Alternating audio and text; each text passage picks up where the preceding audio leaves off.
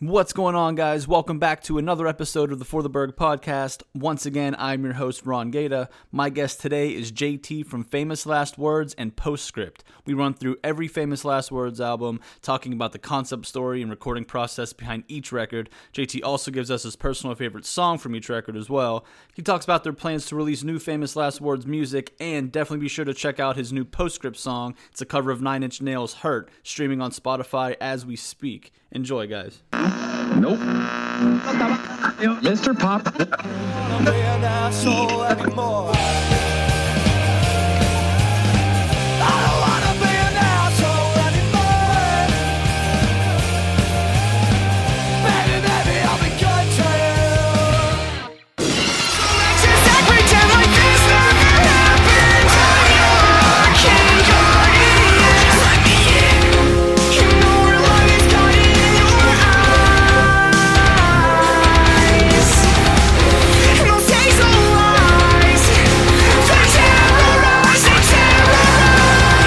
All right, guys, today I have JT from Famous Last Words. What's going on, buddy? How you doing? I'm doing good. How you doing? Awesome, thank you. I appreciate it. Keeping busy during the quarantine here. Oh, yeah. Lots of projects going on. Awesome. Do you want to just jump right into it here? Some of your earlier musical influences, when you decided you want to play music for a living, or when you knew that that was an actual possibility? Whew, that's a big question. That's a lot of information. Starting off hot on this one. So when I was like 14, I went to a concert with my sister, and it was Reggie and the Full Effect, Alkaline Trio, and My Chemical Romance. Nice. Yeah, that was my first concert ever. Hell yeah. Like, real concert ever. So Mine was Smash Mouth. Well, that's dope too. Oh, for sure, but yeah, that's amazing. But I don't even. It's hard to remember because I don't even remember what I was expecting.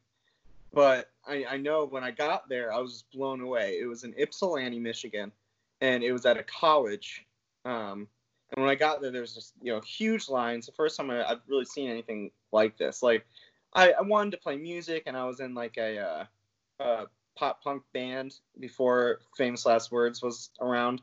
But it was like a high school band, nothing super serious. I mean, Famous Last Words started as a high school band too, but so this was predating that. So I was young. I didn't really know what to expect. And it blew me away. Like I couldn't even believe just the scale, because I never saw anything like that before. And it just seeing like it was when My Chem was touring 3 Cheers for Sweet Revenge. Wow. And Alkaline Trio was touring Crimson. Awesome. So it was like, yeah. It was amazing. And I never heard Reggie and the Full Effect before, and they were good, but man, Alkaline Trio and My Chem just was like, it just blew me away. So Alkaline Trio and My Chemical Romance were a huge influence. Surprisingly, though, Can't tell by the name of the band.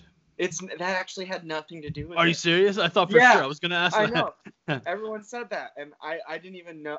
For the longest time, I didn't even know they had a song called Famous Last Words. It's a great song, too. Because, I know people might talk shit about this, but I sort of stopped listening to them after 3 Cheers for Sweet Revenge. Like, I heard Black Parade, and, like, I think listening back now, I appreciate it more, or at first listen, I don't know. I just wasn't as into it. Right. So I just didn't listen to it as much. So I had no idea. And I kind of discovered that, and then everyone always thought that the name and my experience seeing them for the first time, like, it went hand in hand. Right, yeah. It totally makes sense. It was a good story, but... Right, it goes to show that, like, things aren't always face value. Right. So true. What about? I know we'll get into a little more of this later, but since we're on the name thing, Postscript. What's the reason behind that name? Finch song. Oh man, again, I thought for sure I had it again. No, I thought it was kind of clever. Because Postscript is like the last thing in a letter, and it's the last words of a letter. I'm so funny. No, I mean it's awesome. My famous last words. I figured, I was like, man, this dude's a huge My Chemical Romance and Finch fan. It's awesome, because so am I, because he named his bands after 2 of those songs, but neither of them. I know. It's so funny. So what I've done with a few of the guys on here, it's like an album run through type thing. We just go through the catalog here, just a quick story about each record, the recording process, or what was going on with the band during that time, and then your personal favorite song on off of each record, if that's cool. All right, let's do it. Cool. We'll start at the beginning here. I wasn't sure if Pick Your Poison was an EP or an album, so we'll start with that either way. All right, it was an EP, but it was like the first time it wasn't the first like professional recording that we ever did, but it was the first one through a label that was like put out. And we did it with Cameron Mizell at Chango Studios. And that whole experience was pretty wild because we parted ways with our screamer that we had in the band before that. And I was just the singer prior to that EP. And then we were like, man, we got to get into the studio in like 3 months. We already booked the time, paid it, everything. And we had no screamer with lots of screaming parts. And right. Like, oh shit. So I was like, you know what? I'll just try. I'm going to try to learn. And what ended up happening was I actually, before we parted ways with the screamer, I demoed out Labyrinth, our song Labyrinth that's on that EP. And I did the screaming myself, and it wasn't like great. It wasn't great. It wasn't great. It can't be easy to do. I mean, man. Well, it's so different than singing. Like, I'm using completely different parts of my body, to do the two. You might not think so, but it's very different. And I did that demo. It wasn't great. And then we parted ways with our screamer, and I was like, you know what? Maybe it'll sound better in a better studio. And I got time to practice. And yeah, I just went in and tried my very best. And then after that, I was the screamer for the band. Hell yeah. That's awesome. Pretty crazy. So what would your favorite song be off of that EP? Starting Over. That one's about my daughter, so I'm biased. Well, yeah, that's good. Yeah. This is your personal fit, so that's good. Yeah. So we move on to the debut album then, Two-Face Charade. Yeah. Which is awesome record. Thanks, man. There's a lot of... Okay, picking a favorite off this one's tough because I like different songs for different reasons. Like, some are more fun to play live. Some are more fun to listen to than they are to play, honestly. It's probably... Shit. Do you have anything about the recording process or anything, or what was going on there? Yeah, so that changed quite a bit. We moved to Metro 37 Studios. It's called something different now, but we recorded it with Nick Sampson was our engineer, and he engineered and produced. And then Joey Sturgis was the main producer. And then another guy named Nick Scott also did some like editing and stuff on it. So it was like this big team of people. It was pretty wild. And this was co-written between me and my bass player Jesse Maddie. He was our old bass player. He's not in the band anymore. We recorded the whole album before we recorded the whole album. We did a full pre-production album.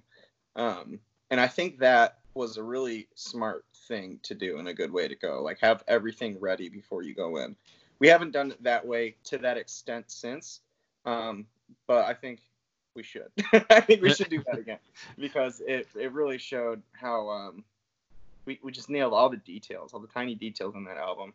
And I feel like that album was a lot heavier too. I think a lot of Nick Sampson's influence from, because he plays guitar in a band called I'm Abomination, and they just shred crazy guitar parts, and Jesse wrote some crazy guitar parts. And I think us three together really just like crushed that record. And the story came up one time. Jesse and I were driving. I was going to pick up my daughter, and he came with me, and it was like an hour drive. And we were originally wanting to do a concept record that followed the story of Phantom of the Opera. And our management was like, no, don't do that. And what they meant, I think, was like, don't do concept albums. But we just took it as like, oh, you don't want us to do Phantom of the Opera? Okay, we'll do something else. We'll write our own.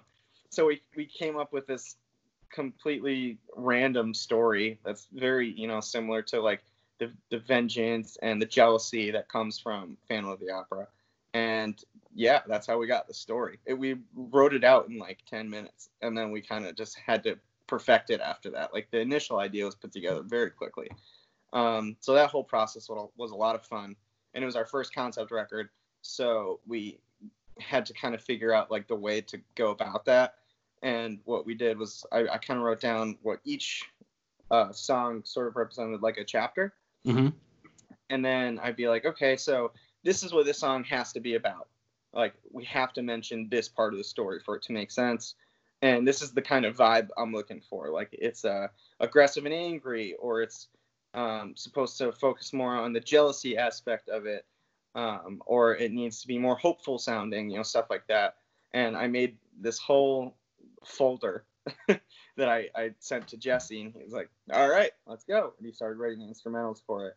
And yeah, it was such a cool new process to us. So much fun. Yeah. Did you guys end up making a short film out of that, or? Yeah, we did. Yeah. We after we came up with the concept and the story, and we had it all ready, I got my sister actually wrote a short story that we released. We didn't officially release it with anything. We just put it on like a Word document or something and put it online for people to go read. Mm-hmm. But that served as the base for what was going to be the script. So awesome. Yeah, so many cool like creative things and projects came just from that one drive to go pick up my daughter. That's cool. Favorite song off that record? I know I got you on it again. I gave you time. Back to it either be Show Must Go On, just because that is such a banger to end with. Like, it just tied up the story so well, and both parts. I clumped that into one song because it was supposed to originally just be one song, but we decided to cut it up into two just for it's like impossible to play live, the second part, because there's like 12 of me singing at one time, and it's like not possible. People always ask, they're like, why don't you play part 2 live?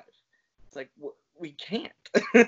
I need like so many more singers to just hop on, or else it'll just be all backtracked, and it's like, you know, like you could do it, but it wouldn't be right. Like, it wouldn't be right. Yeah, it just didn't. If I managed to get like a bunch of singers from a tour to hop on and do it with me, that would be cool. That'd be cool, yeah. That hasn't worked out yet. So it'd either be Show Must Go On Part 1 and 2, or play hide and seek with Jealousy. Yeah, awesome. Play hide and seek with Jealousy. Just because that end part, it's so fun. Awesome. Moving on here, the next album, Council of the Dead. Council of the Dead was wild. We ended up just going with Nick Sampson that time.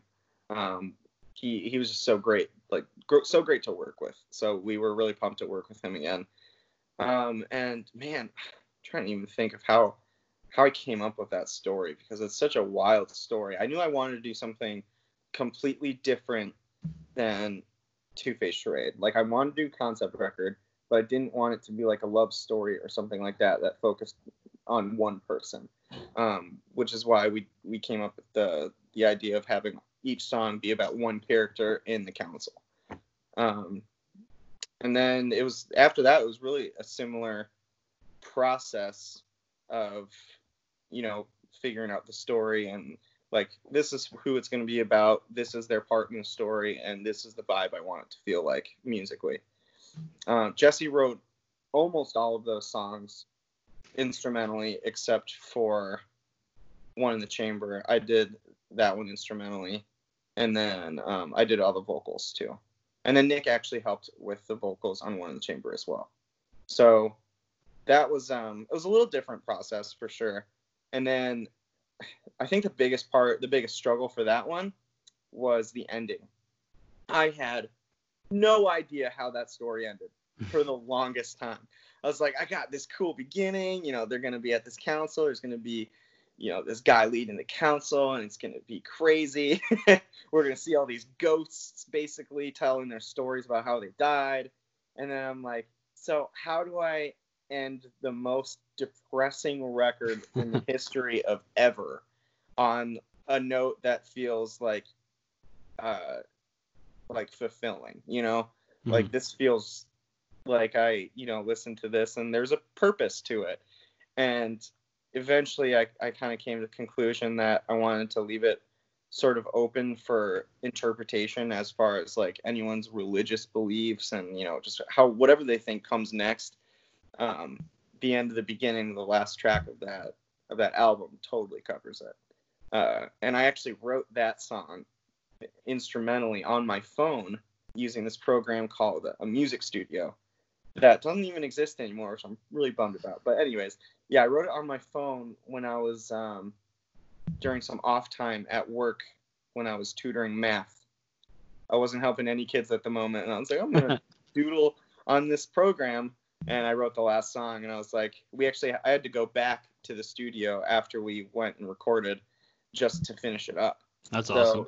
Yeah, and during the process of recording Council of the Dead was when we were shooting the short film. So I was really the only one who did anything in the short film.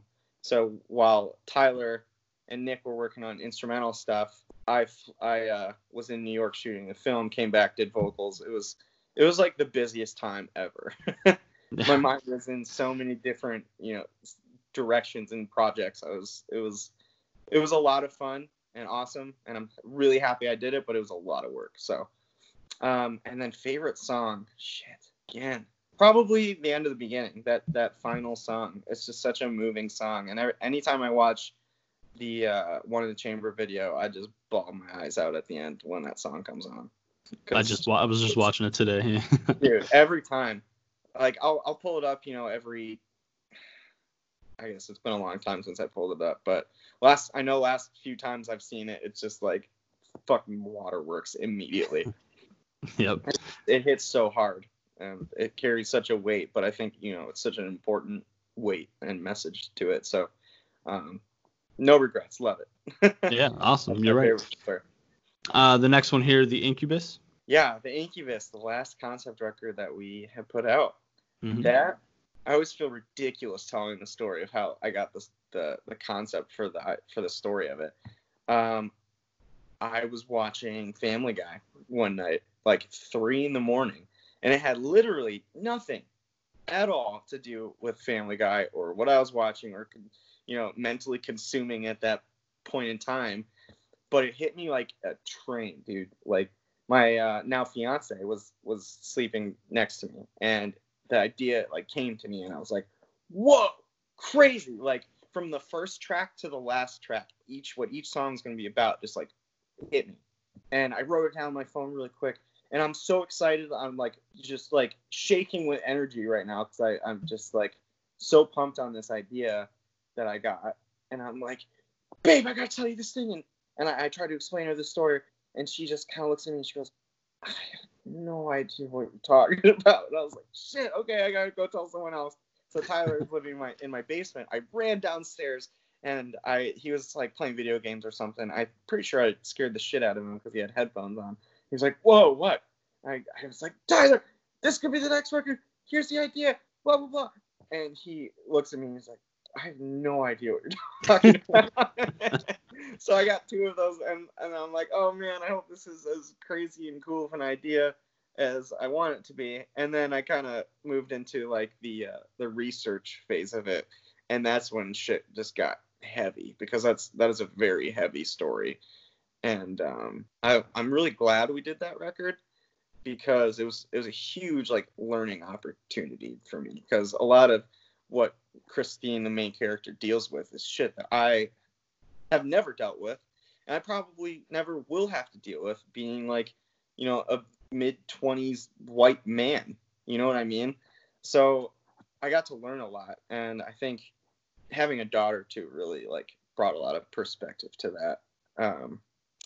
But I'm glad we did it, and that research was very just trying to put myself into her shoes, or any woman who's dealt with that kind of issue, into their shoes, was just so it was difficult, but so worth the work, because anything that I had to deal with doing the research was nothing compared to what they had to deal with, and it got a message out. It helped spread the word on a fucked up subject that people don't normally talk about all the time. So that was cool, and it was an honor to be able to do that. And then the story itself, being in the past, doing something that wasn't necessarily in our time, that was cool. Yeah, that was a lot. That was so that was just a really, what's the word I'm looking for? The introspective? I don't know, that might be the wrong word. But putting myself into someone else's shoes, completely different than me, was awesome. And then the music turned out really great.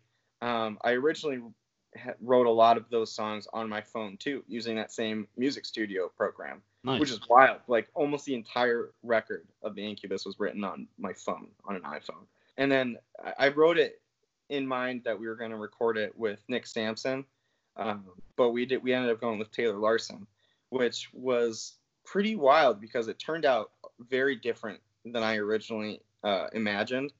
But it kind of showed like another layer of what we could do as a band. So that was a cool experience too. Yeah. Favorite song from that one? Pretty in Porcelain, or you know what? No, I think The Judged.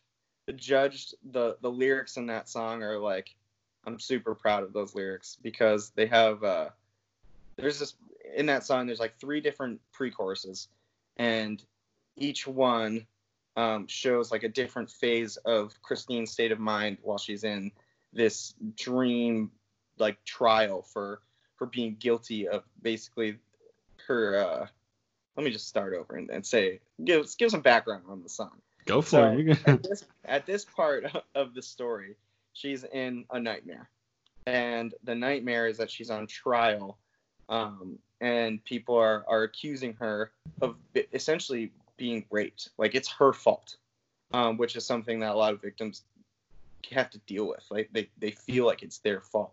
And in the first pre-chorus, she's like, shit, this is my fault.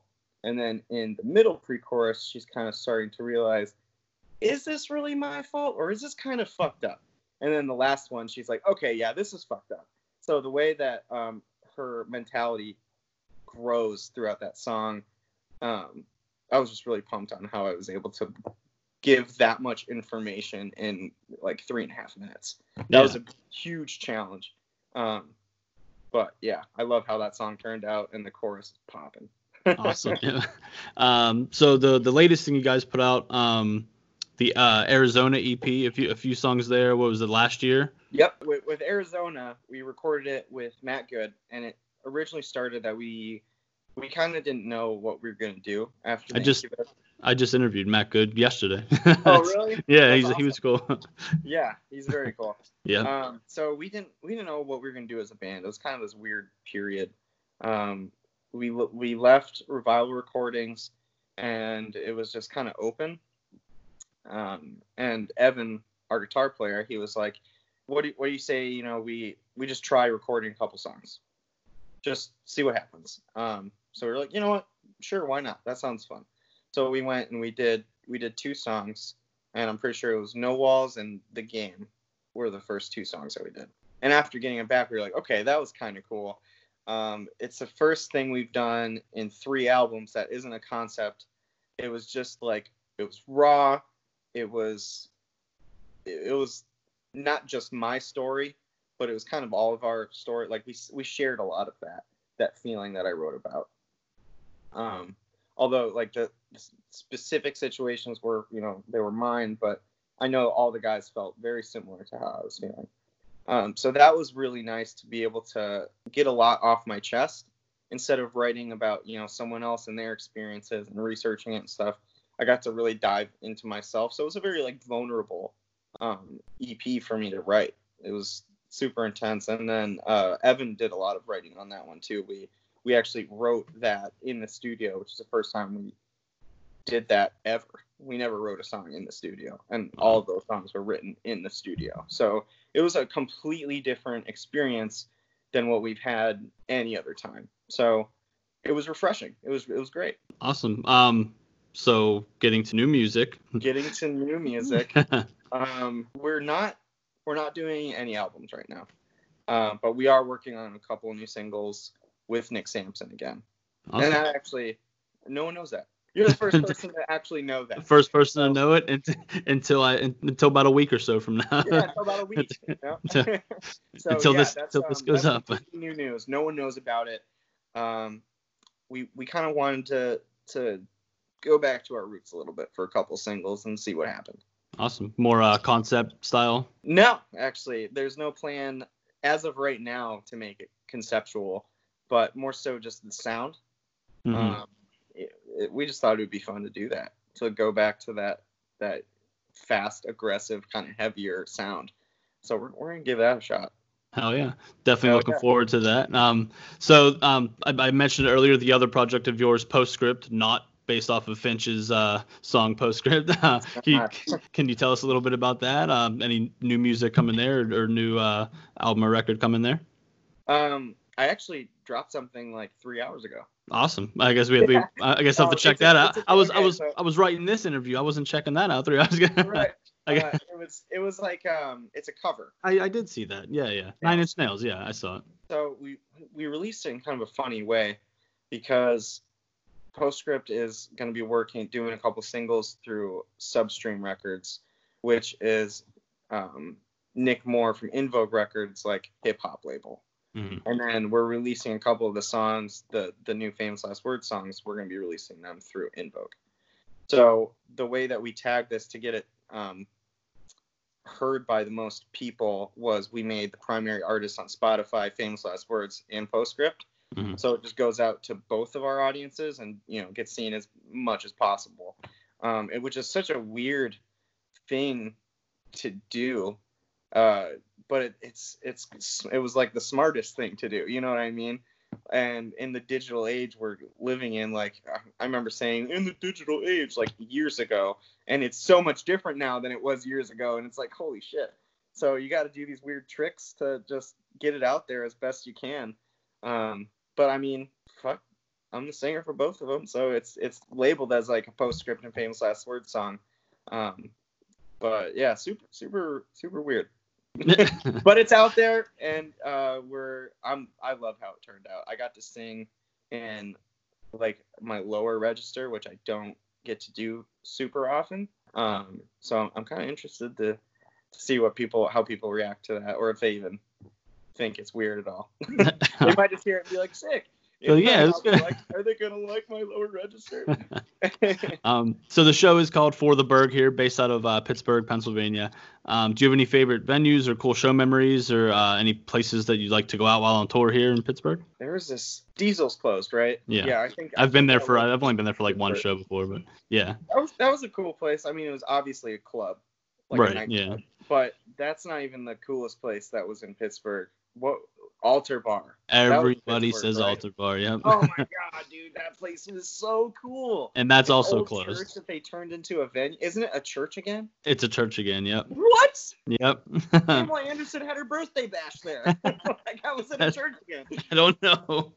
That's funny. So funny. Every single person says Altar Bar or Mr. Smalls, which is the other church that turned into a venue, which is still a thing. I haven't seen that. I don't think I've been there. Yeah, that's another church, yeah.